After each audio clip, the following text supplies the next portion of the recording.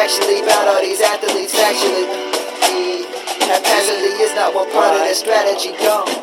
Development, it's all we envelop in. Tell a friend, a wealth of intelligence. Unless you're selfishly embellishing all of the championships, basking it in, let's study in the conferences. Pac-12 and Big, 12 and the 10, SEC, ACC, win. It just kind of fades from there, that's good. Yeah, they said like a minute, so. Wait, there's more? Don't forget about the Mountain West, the Mac that can flex, Sunbelt is next, Ivy League fresh, literally though, thousands and thousands and thousands and thousands of players to test. I'm serious, they will talk about the most obscure players on this planet. Potentially another planet. Like, dude's got a 4.340 from Mars, like, I don't know. It's too much, I'm done. I'm gone this time.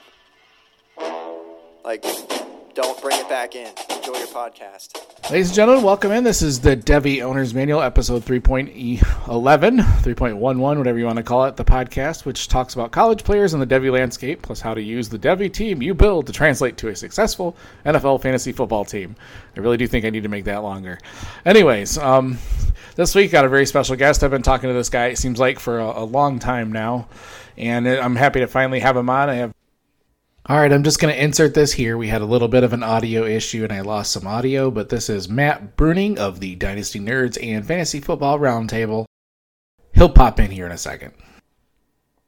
Right, yep. And what a better weekend to talk than after the first Big Ten weekend. I know you're excited about your Buckeyes throttling the crap out of Nebraska, so doing what the Buckeyes do.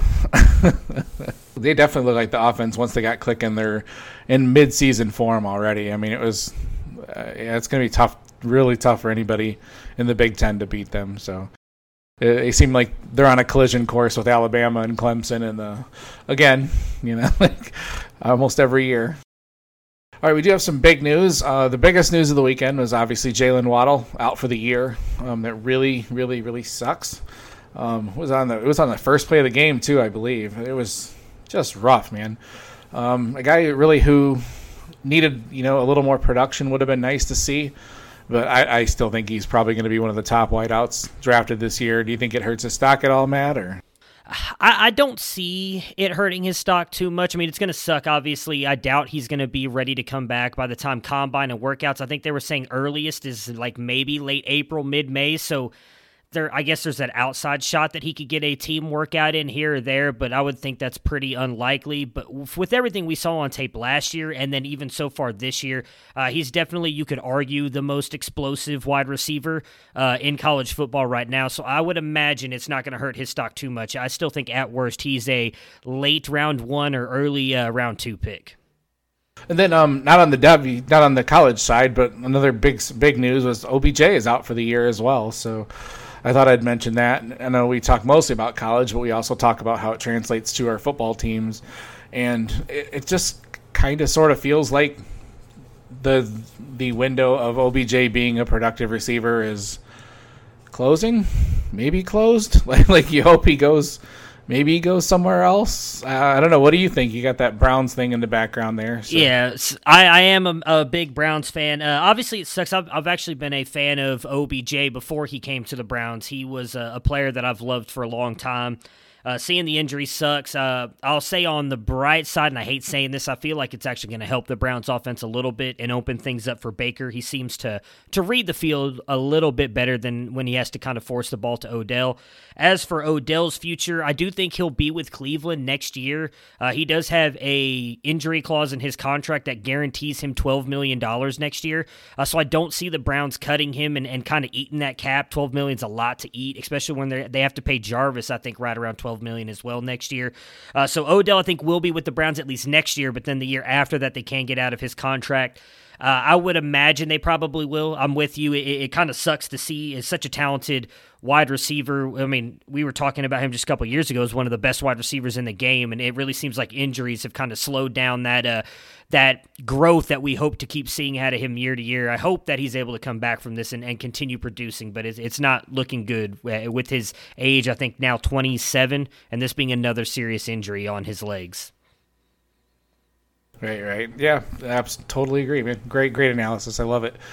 Another set of news. Rondale Moore missed another game, and it's really hard to start, to not think of this guy as being injury prone. Like, you just wonder, everybody was excited to see him. Maybe he just wasn't ready, because he was opted out there for a little while, so maybe he wasn't, fully trained and ready to play. Hopefully that was it. I never did hear, was it an official injury, or did you hear anything, Matt? Or? No, and the even weirder thing, I think, was Braum came out today and said he may not even play this week. And so I think we're getting, from my perspective, we're getting to a point of, does Rondale Moore just eventually opt back out and continue to train for the NFL draft? Well, at what point does it become kind of pointless to come back and only play for 4-5 games and risk injury like we just saw with Jalen Waddle? I would think, I'd love to hear your thought on this, but I would think Moore is still probably, same as Waddle, a round 1, late round, or at latest round 2 draft capital. So you're risking a lot to go back out there and play with the Big Ten only playing 8 games. You're already now down to 7 games. It's going to be 6-5-4 here soon if he doesn't get out there. Right, you'd almost think it would help his stock just to say, I'm opting out, I'm done. Yeah. Rather than to play this cat and mouse, injury. It's gonna look worse. It's gonna look like he is injury prone. Exactly. if he keeps doing this over and over, he'd almost be better off just saying, I'm done. I'm just gonna train. That's it. I think it'd be way better for his draft stock to just say, I'm just decided I'm not gonna play. If he tries to play and gets injured and misses, it'll look worse, I think. And yeah. Last bit, Journey Brown. Shoot, man, Journey Brown. This is so confusing. I looked for new news on this, and there is nothing. Yeah, just total crickets. I don't get it, man. So, kind of a confusing one. A guy I was really looking forward to seeing this year. So, wow, that's an odd one, and I think they really, really need him. Their running game did not look very good the other night. So yeah, he's huge for that team. It's extremely odd. I mean, they came out and said that it's, an unspecified medical condition. I did see that he posted a video. It was retweeted by a Penn State account. I think he posted it. It was either on Snapchat or Instagram. I'm pretty sure it was Instagram that he did kind of intimate that he will be back at some point this year. At least he plans on playing at some point this year. That, the reports first came out he was going to miss the whole season, but then he came out and said, I'll be back with my boys here soon, but I'm going to be out at least this week. And so to me, the way he worded it kind of intimated he might be back soon, but I'm with you. I think he's one of those guys we were all excited to see with the way he blew up at the end of next year, and he's also a guy that I think would benefit from playing because there's still a lot of questions we have about his game because we've seen so little of him. All right, we're going to jump into the Week 8. We're not going to dwell too much on this first game here because he's one of the guys you want to walk in through deeper. Yep. But in the Big Ten opener, Wisconsin crushed Illinois 45-7. They looked really super good. Thanks to I was irritated that the TV kept calling him a freshman, and I'm like, he's not a freshman, damn it. Yeah. It's a redshirt freshman. He's the first freshman to start the opener since 1943, and I'm like, he's not a freshman, damn it. He had last year to learn. So it was driving me crazy watching the game, but Graham Mertz looked phenomenal. We'll dive a little bit deeper into him here in a couple minutes. Syracuse kept it pretty close to Clemson there for a little while. They ended up 47-21 final. Etienne had 106 total yards, 3 touchdowns, and Trevor Lawrence had his first career pick 6, which was kind of crazy to think of. That was his first one of those when guys like Jameis Winston throw 10 a year. So, yeah. So, anyway, one of the better games of the weekend and one of the surprisingly lower scoring ones of the weekend was Oklahoma State and Iowa State. I figured that was going to be a 45-43, typical Big 12 game, and ended up 21-14. Breece Hall, 185 yards. Chuba Hubbard, 139. That was a really fun game to watch. I was surprised at how close it was, or at how low scoring it was, and very, very odd for Big 12. But Oklahoma State has a legitimate shot here. They have a pretty good defense, and their offense has the capability of playing very well. So, all right, and Breece Hall looked absolutely phenomenal in this one. I go back and forth between him and Ely as RB1 in that 2022 class. Who do you have, Matt? Who do you like better out of those? It's Hall. It's Hall for me. I think. I mean, he definitely doesn't have that breakaway speed that Ely has, but Hall, I think, just his running, his vision, his contract, my goodness, I've got COVID on the mind, contract tracing, his contact balance is just phenomenal. I love watching Hall play, and then a team that I think with as bad as Purdy has been too, I think most defenses key in knowing they have to stop Hall, and yet they still haven't been able to do it. So for me, right now, it's still Hall as my top running back for that 2022 class. Right. Like you said, the breakaway speed was evident on that long run he had that he actually got caught. I was surprised. I was like, he got caught fairly easily too by a couple of defensive backs. I was like, whoa, that's something you don't like to see, but that's not his game. Like he said, it's the contact balance and everything. So, another game, the Zach Wilson train just keeps on rolling, baby. BYU beat Texas State. Zach Wilson, 19-25, 287, another 4 touchdowns. I mean, he just continues to lock it in every week. And God, I wish he could play some better teams, though. Like, I would love to see him against, some really, really elite competition. So what do you think of Zach? Where is he in this class? Is he climbing up into that top 5 for you yet? Or he is. I have been on the Zach Wilson train since this summer. I was actually retweeting some of the things where I was talking about how because I first got into, I know you joined a C2C league that we helped kind of create here, a new kind of format on it. I joined a bunch of C2C leagues this year. It was my first time playing it, and Zach Wilson was the guy that I targeted a lot. He was going late. Some he didn't even get drafted in. I think he's got all the intangibles. For me, he's not. I think I've got him right there with Trey Lance and Kyle Trask right now in this class. I've got Mac Jones ahead of him. It's along with Trevor Lawrence and Justin Fields as well. I do think Wilson needs to go back to school, though, for exactly what you mentioned. I want to see him play that top-tier talent because he's not really getting that this year with the condensed schedule. But I kind of feel like if he keeps playing like this, his stock's going to rise so high, there's going to be almost no reason for him to go back to school because people will view him as a high-end or a second-round pick, and it's going to be, at that point, it's almost, are you going to hurt your draft stock more by going back if you're not able to produce like you have this year? North Carolina beat NC State 48-21. Javonte Williams with another giant game, 19 carries, 160 yards, 3 touchdowns. This is kind of one that I went back and forth with Travis May about last week. Who do you like better amongst that North Carolina duo between Javonte Williams and Michael Carter? I'm kind of coming around on I'm kind of coming around on Williams. He's looked really good so far this year. I mean, I know he's a junior or senior. I know he's I'm trying to remember what he is now. I can't get it off the top of my head. But he's older. I know he can come out this year. I'm almost positive. Junior. So he's. I've really kind of come around on him. I'm a big Sam Howell guy, so I've been watching most of. I did not get a chance to see this game this weekend. I had some family stuff going on, but I'm really kind of come around on the Javonte Williams. He's moving up my rankings for my draft rankings for 2021 and my Devy rankings. Right. Yeah, I love him. Like, I think he's just in a 2021. He could come out in 2021, and I think he might benefit too because it's not going to be the deepest class. But I love the size at 5'10", 220. He's got that power, but he's got explosion too. So to me, he seems like a more explosive, well-rounded back where Carter isn't quite that. But they're both, just a lethal punch. And I think that's kind of affecting Sam Howell's numbers a little bit this year too. The fact that, they're rushing for 300-400 yards a game. So, it's working. So why mess with it? No, you're good. I said that's all that matters with the rushing is the winning. Yeah, my internet sucks. I'm getting really irritated. I might be on top of the house tomorrow hooking up a giant antenna. Hey, whatever works. with tin foil on it and shit. All right. Last game I wanted to highlight was Michigan surprisingly beating Minnesota 49-24.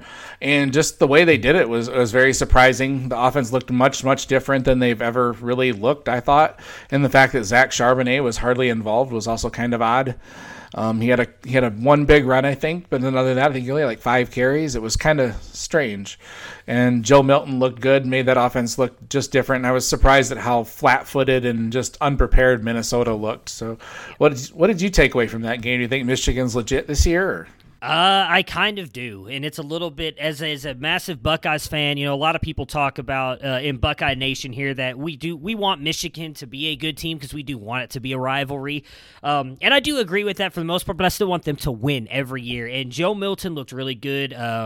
honestly, his arm talent is a little bit terrifying. I've mentioned many times that I think what's held Michigan back the past couple years, or even almost the past 8-9 years, even back to the Urban Meyer era, was their lack of decent play at quarterback, and I think Milton is changing that. We saw deficiencies in the Buckeyes defense as well this week against a subpar, in my opinion, Nebraska team. So Milton and Michigan scare me a little bit. I do agree that Minnesota clearly came out flat-footed.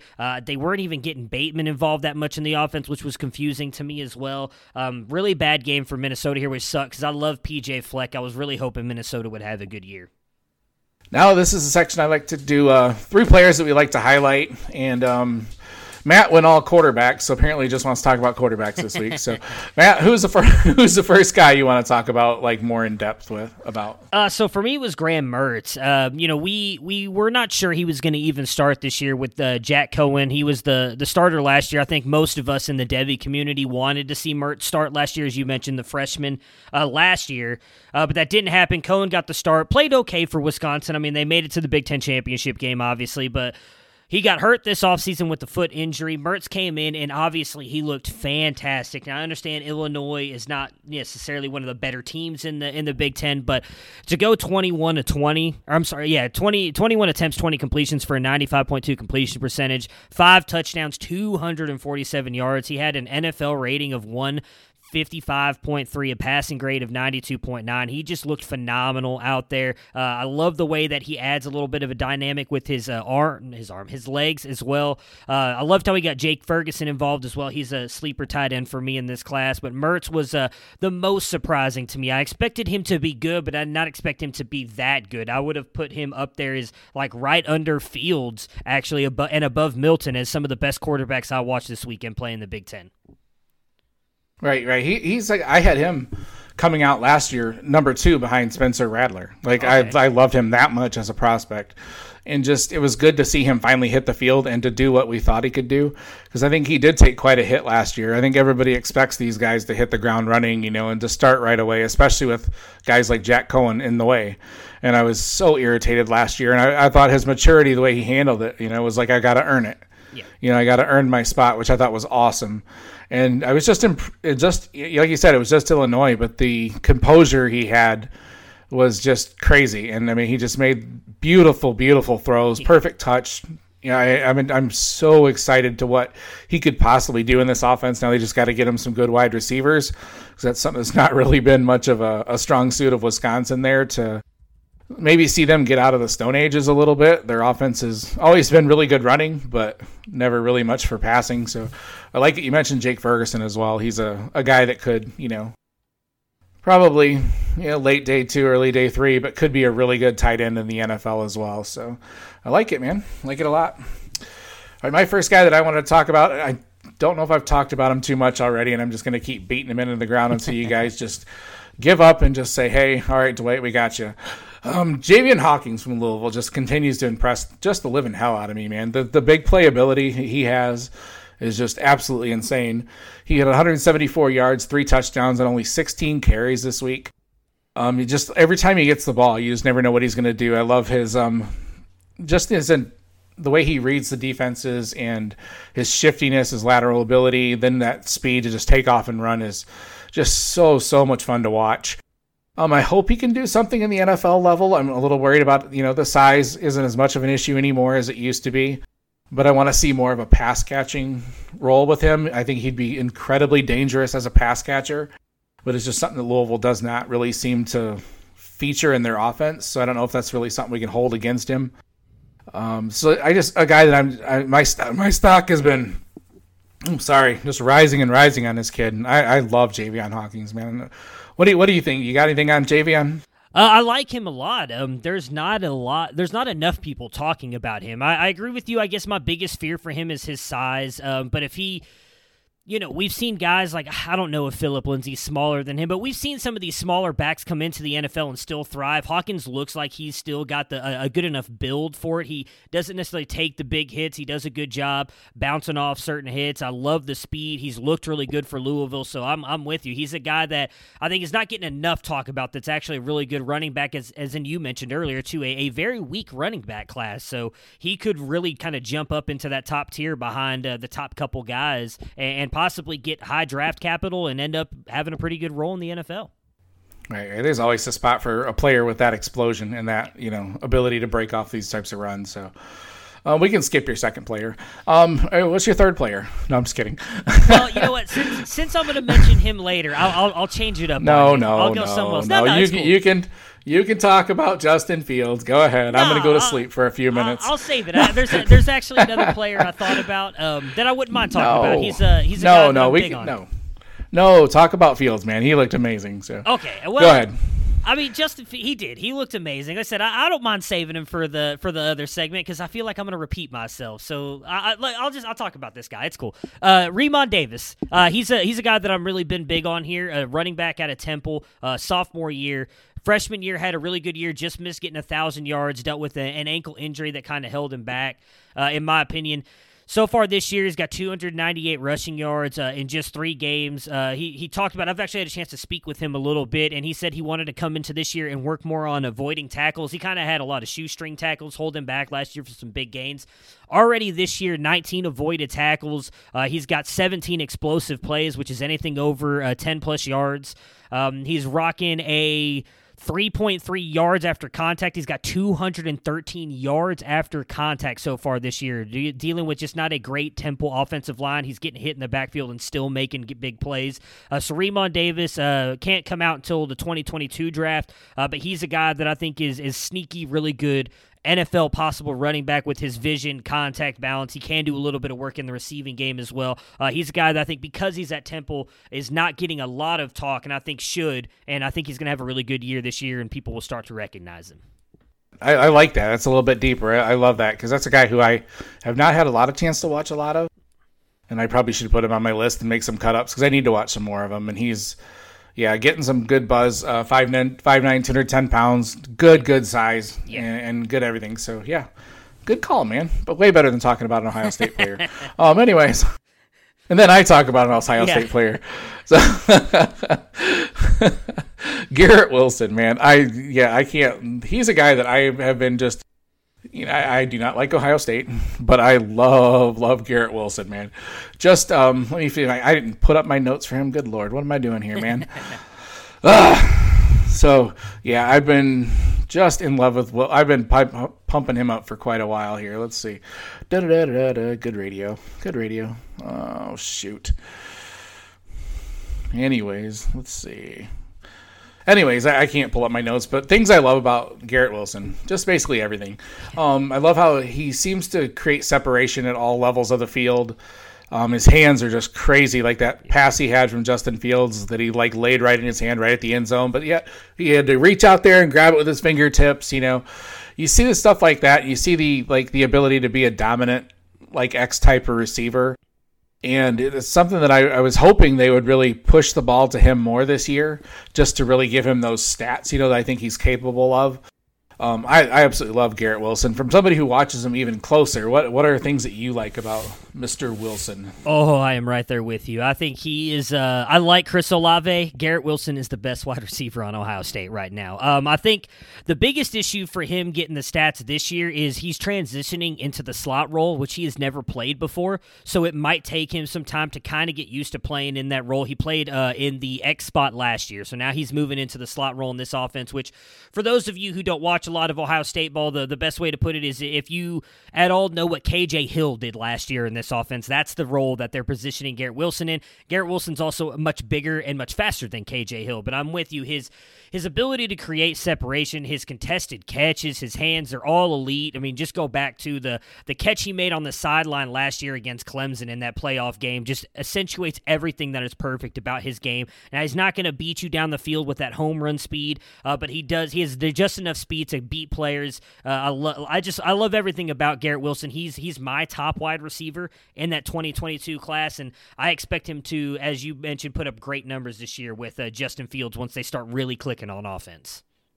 Right. Yep. Oh, he's my number one next year by it's not even close. Almost a tier by himself. So, all right. I'm curious to see what you say about your third guy here, because. Yeah. Well, it's bad things. So that's why I put him on. Okay, here. We're good. Yeah, it's bad things. So I will admit, I've been very high on Adrian Martinez throughout the years. Obviously, his freshman year, he had a good year. He single-handedly almost beat the Buckeyes his freshman season 2 years ago. Kind of hit a downturn last year, did not play well, and I was expecting him to kind of turn it around.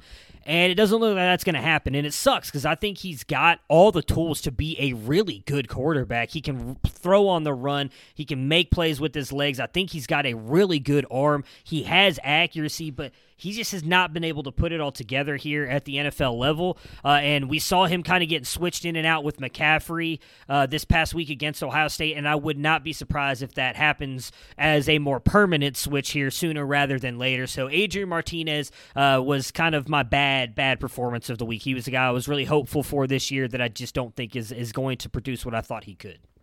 Right. I gave up hope last year. I was hopeful for him last year to put it all together.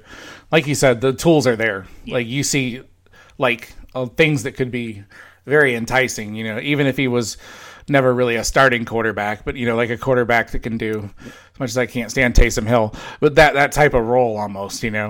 Where he could do things in the NFL, and it's rough to watch Nebraska. So. All right, my last guy, kind of another cop-out one, but Chuba Hubbard, I was happy to see him finally look like what he had looked like last year. I thought the first couple of games he's looked slow, a little more indecisive than normal, and it was good to see him finally put it together last week. I thought he had a couple amazing runs. I had even tinkered around. He had been my RB3 for so long in the 2021 class behind Etienne and Najee that I had tinkered with him, dropping him to 4 and 5 just because of what I'd seen the first couple games. So it was really good to see him, in a game where they really needed him to stand out, where he looked a lot more decisive, and you saw the contact balance.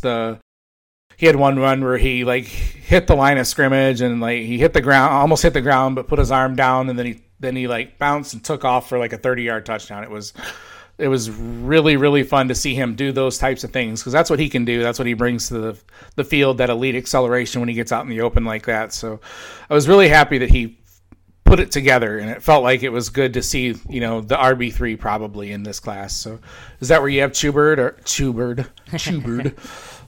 He's a celebrity couple. That's where you have Chuba. Yes, sir. Yeah, I've got him right there at 3 as well, and I'm with you. It was great to see almost a vintage Hubbard performance this week because I was right there with you, actually, in talking about and thinking about moving him down my ranks to possibly putting it is Hubbard we're talking about, Brown or even Gainwell ahead of him because he just not looked like the same guy. There was a lot of us talking about, hey, did he actually hurt himself by going back this year with how bad he had looked, but really had that vintage performance this past week, and he's firmly sitting at that 3 spot for me in this class as well. All right, man, we're going to go through real quick the Week 9 games to watch, and then we got a special little Halloween fun game that I like to play every year. So Week 9 games I want to watch. This one, the first one I just want to highlight because it's just a fun game. This game always every year ends up being one of those games that goes, 57, 55, sometimes into overtime. But Memphis plays at number 7 Cincinnati. Cincinnati really has not been tested a whole lot, it seems like. SMU is supposed to have been a test last week, and Cincinnati just blew them out of the water. Not putting up crazy stats, but they're winning, and they're winning big. So this is going to be a huge, huge test for them. I like Brady White. I like what Calvin Austin has done there in the replacement of DeMonte Coxey. And Cincinnati's just got... they're just fun to watch. So it's a game that probably doesn't have a ton of Devy prospects. Most of the good ones have opted out on Gainwell and Coxey. So I kind of had some hopes that Desmond Ridder would be good, and I thought Jerome Ford might actually do something there, and they've hardly used him at all. So I'm curious what you got on this game, if anything, or anybody you're... I'm actually right there with you on Ridder. I've not heard a lot of people talk about him, so I'm actually kind of happy that you did. I've been big on Ridder. I think he can be a very interesting sleeper of this class, in my opinion.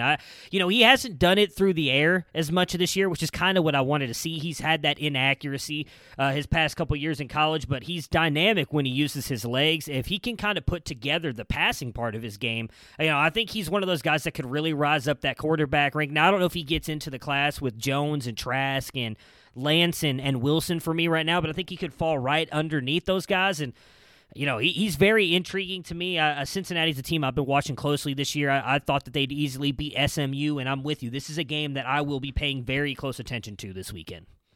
Right, yeah, he's got intriguing size. He may be one that may actually benefit from a change. We talk about it sometimes with guys like him. The position changes and stuff.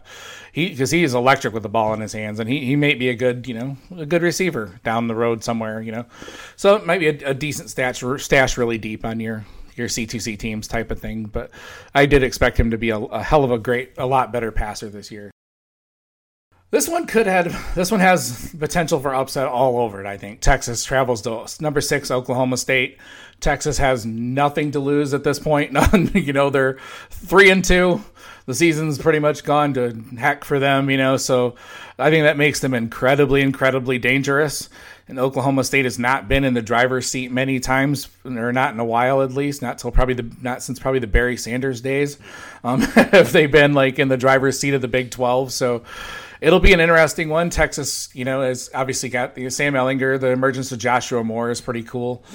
I'd like to see the running backs do more. Oklahoma State's it's gonna be a fun one. It'll be another high scoring game. Do you see Texas having any chance in this one, or is it?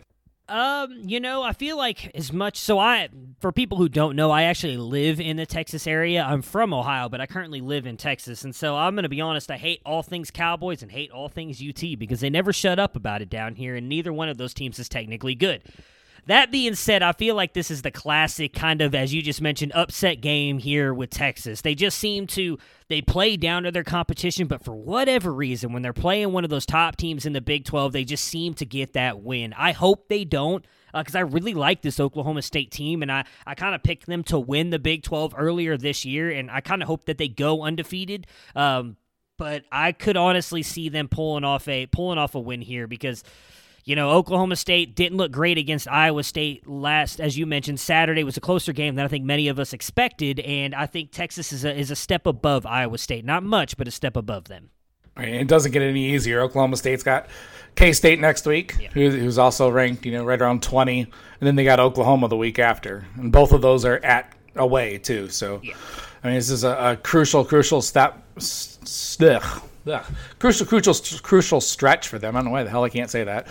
Crucial stretch for them, and then also all of a sudden, then the Pac-12 is going to get back in the rankings and stuff. So I think it's critical for them to win these couple games, and stake their claim as to possibly being, a top 4 type team. So next game, Ohio State travels to number 3. Ohio State travels to number 18 Penn State. This one kind of lost a little bit of its luster due to the Penn State loss. It was probably going to be a much, much better game as far as hype and everything, although I do think Ohio State is just on a different level than Penn State.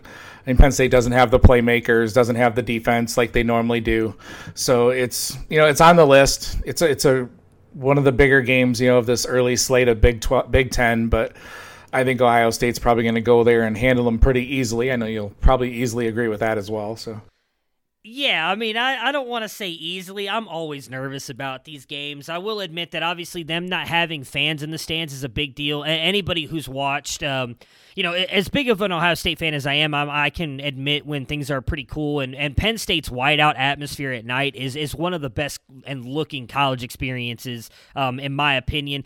I do think it hurts them when they had Micah Parsons opt out in the offseason. Obviously, he was, I think, probably the best linebacker in the Big Ten, so that is going to hurt them a little bit. And then the loss to Indiana there, obviously, it does kind of knock off some of the luster of this matchup. But I just don't think you can rule Penn State out. Those two teams always play each other tough, even when Penn State necessarily hasn't been considered one of the best teams in the Big Ten. And I remember years where Ohio State with J.T. Barrett, we coming off, I think it was the national championship year, we got beat by Penn State. We've had games where it looked like just like this year, where Penn State should roll Penn State, or Ohio State should roll Penn State, and then they just don't do it. And that's what worries me. Again, weird offseason with COVID and everything. Offense, we talked about earlier, they didn't quite look that in sync earlier in the Nebraska game. Did definitely pick it up in the second half. But if Penn State's defense, which I still think is good, can keep it close like Nebraska's did even going into the second half, that could make things very interesting. Overall, I do think that the Buckeyes win it, but I'm not sure it's going to be a blowout. Yeah, missing Micah Parsons is obviously a huge hit, but they have Brandon Smith coming up right behind him, who's just an amazing linebacker. So it'll be curious to see if they've got the guys on the outside that can keep up with the receivers and stuff like that. It's a huge test, obviously a litmus test for Penn State as well. So I put this game on here, Arkansas at Texas A&M, just as another game that could be a lot of fun to watch. Arkansas has been playing every team they've played. I mean, they got handled pretty good by Georgia at the first game of the year, but I mean they beat Mississippi State, they took Auburn to the wire. Honestly, I think they won. Kind of, they beat Ole Miss last week. They're playing some pretty good football, and they have a potential. Just a team that's it seems to be coming on the up and up in the SEC. So they could be a really tough game for Texas A&M. I don't like the number 8 ranking for them. I think it's a little lofty. Mm-hmm. But, yeah, I'll be watching Isaiah Spiller in this game. Hopefully at some point they play Damon DeMoss, so Stoops will shut up. But, yeah, so there you go. That's what I got in that game. It should just be a fun game to watch. I hope it stays close and Arkansas gives them a run for it. So, you got anything on that one, Matt? No, I'm right there with you. I love Stoops. I've known him for a long time. I'm right there with you. I just want to see DeMoss get on that field. Not just for him, but I think all of us want to see that kid play, right? He's supposedly an athletic freak, going to be a really good wide receiver, we think. In the college game, we'd love to see him get on the field, and I'm with you. Isaiah Spiller, he's right there toward the top of that 2022 class as well, so I'd love to see him get on the field. Or not get on the field, him continue to play. Continue to beast out, yeah. All righty. This is something I like to do every year for Halloween. It's kind of a fun little game, and I'm glad you were willing to play it, Matt, because I as I said it to you, I'm like, oh, God, he's going to see this and think I'm some sort of weird psychotic person. But for Halloween, I like to do which Devy prospects do you liken to the following scary monsters? And first up, we'll do Frankenstein. Matt, who do you think reminds you most of Frankenstein? Well, I'm going to say first, I felt like you picked a better one. I didn't even think about putting him as Frankenstein, so I feel bad about that. But I'm going to go Seth Williams. He's a guy that was intriguing to me. I'm sure you probably know this as connected as you are to the Devy community. He seems to be like, you either like him or you hate him. There's nobody that just seems to think he's good. And, I mean, this year he's really kind of blown me out of the water with the way he plays. 6'3", 211. I feel like he even plays above that sometimes. Contested catch. I love how he high points the ball. He's been phenomenal so far this year. Had that, while I don't necessarily, I feel like they obviously got hosed. He pretty much had the walk-off touchdown last week for Auburn to kind of help them win that game. Has been putting up a lot of rack yards this year as well. 81 in that last game there against Ole Miss. Overall, I think Seth Williams is doing a lot to kind of build up his character. He's a physical freak, and he's building up his draft stock as well in this class. Now, he's one that I wish could have a real quarterback. Yeah, I'm with you. Because I don't know how many times I've watched where he's been wide open and Nix has just totally missed him. Yeah. You're like, I think it's there to be there. And all right, my guy, this seemed to fit Frankenstein perfectly. Kyle Pitts, because I feel like he's made up of all different types of player into a tight end. He's got the speed and athleticism of like a running back almost. And then or a wide receiver. I think he's got more of the hands. The game, the route running. The technicality of like a wide receiver. Yeah.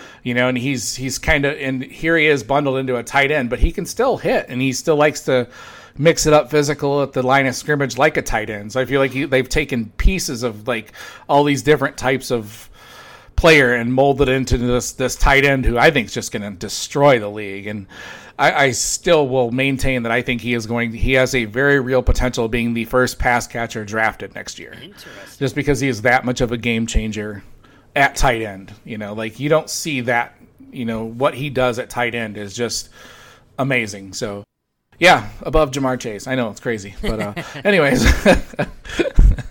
I don't know. That's my crazy take. I've been wrong, right once out of every 15. Hey, so I like it. But we'll get one eventually.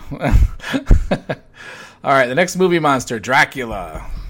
Matt, who you got? All right, so this is where I'm going with Justin Fields, as you mentioned earlier. I think he just fits Dracula perfectly, in my opinion. He's dominant. He just he lures you in with his playability. It's so easy to watch. I can't remember what the wording is for Dracula, but when he kind of looks into your eyes and makes you fall in love with him, like just watching Justin Fields, you fall in love with his play, what he does on the run, how accurate he is. I think he's got a cannon that nobody talks about.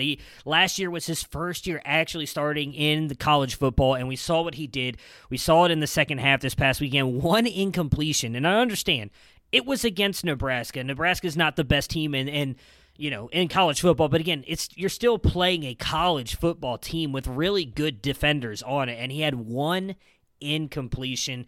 He's got it all. He's deceptively fast. He's just exactly what you want in a quarterback and what you want really in a person from everything I've read about him off the field as well. So he kind of fits for me that Dracula narrative of like that perfect kind of human being.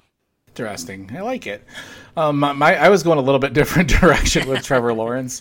I guess I see what you mean there. Like what I was thinking was a guy that sucks the blood out of the opponent. I got you. There's been some games where I think that like even this weekend against Syracuse, they think they've got him in hand, and then he like hits the switch and just buries the opponent. He just knocks it into a second gear, and I love everything about this kid. He's just going to be so special at the next level. I don't think any amount of this hype that we have done is going to justify what I think he's going to do. So I see him as Dracula. Sucks the living will out of his opponents. So Justin Fields does that until he gets to the playoffs. So anyway. Hey, come on now. Well, I was going to say, I experienced firsthand what you're talking about with Trevor Lawrence, because him and Clemson did that to me last year. They sucked the living life out of me for about half a year. So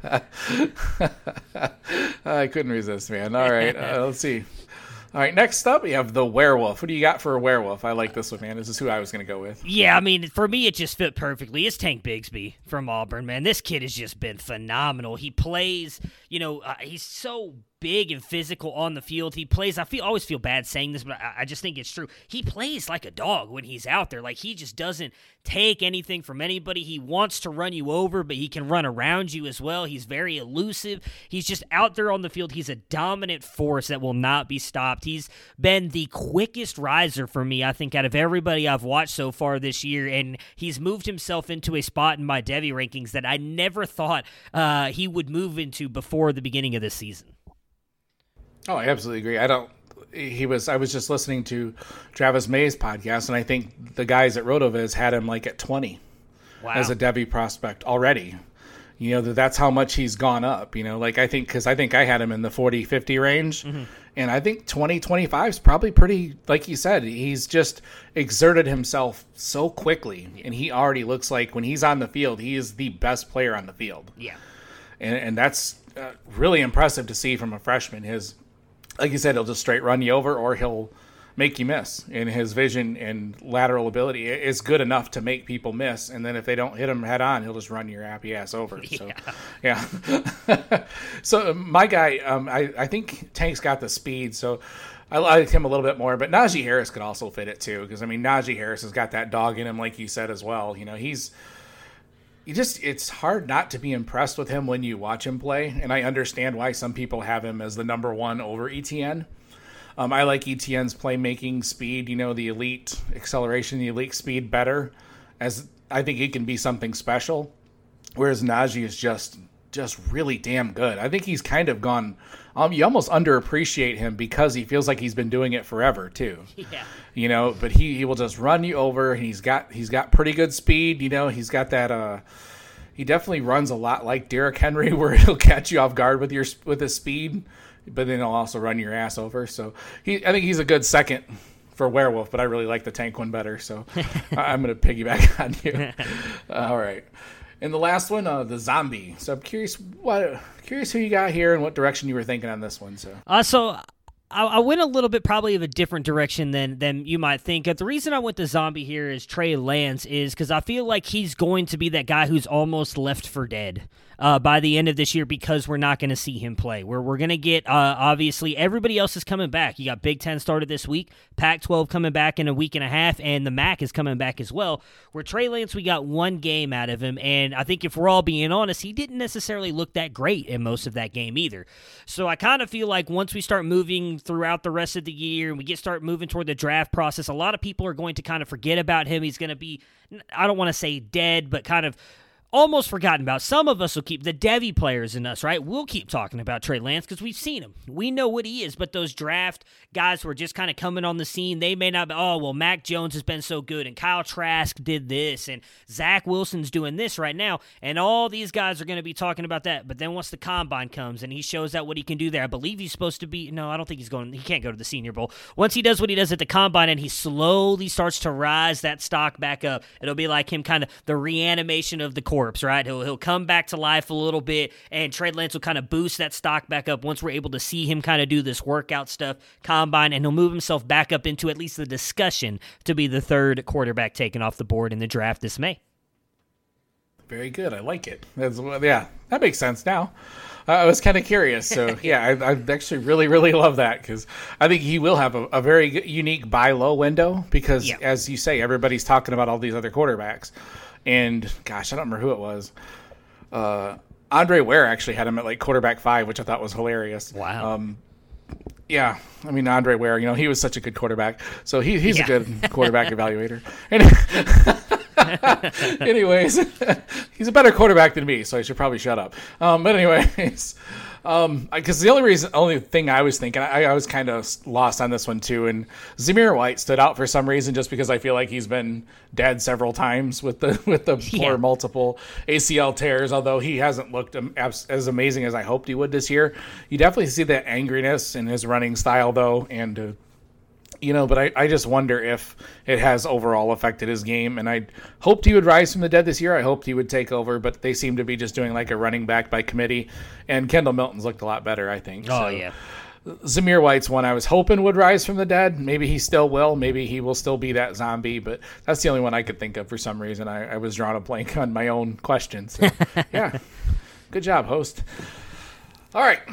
That's what we'll call it a week for this week. I normally go over like a rookie report or anything, but it's all right. We'll get Matt out of here. I drug him through the night. I made him wait 45 minutes for my daughter to go to sleep and all that. So, Matt, can you tell everybody what you're working on, what you're up to, man, where they can find you on Twitter and all that? Yeah, absolutely. So as you mentioned earlier, which I appreciate, I do host the Fantasy Football Roundtable podcast.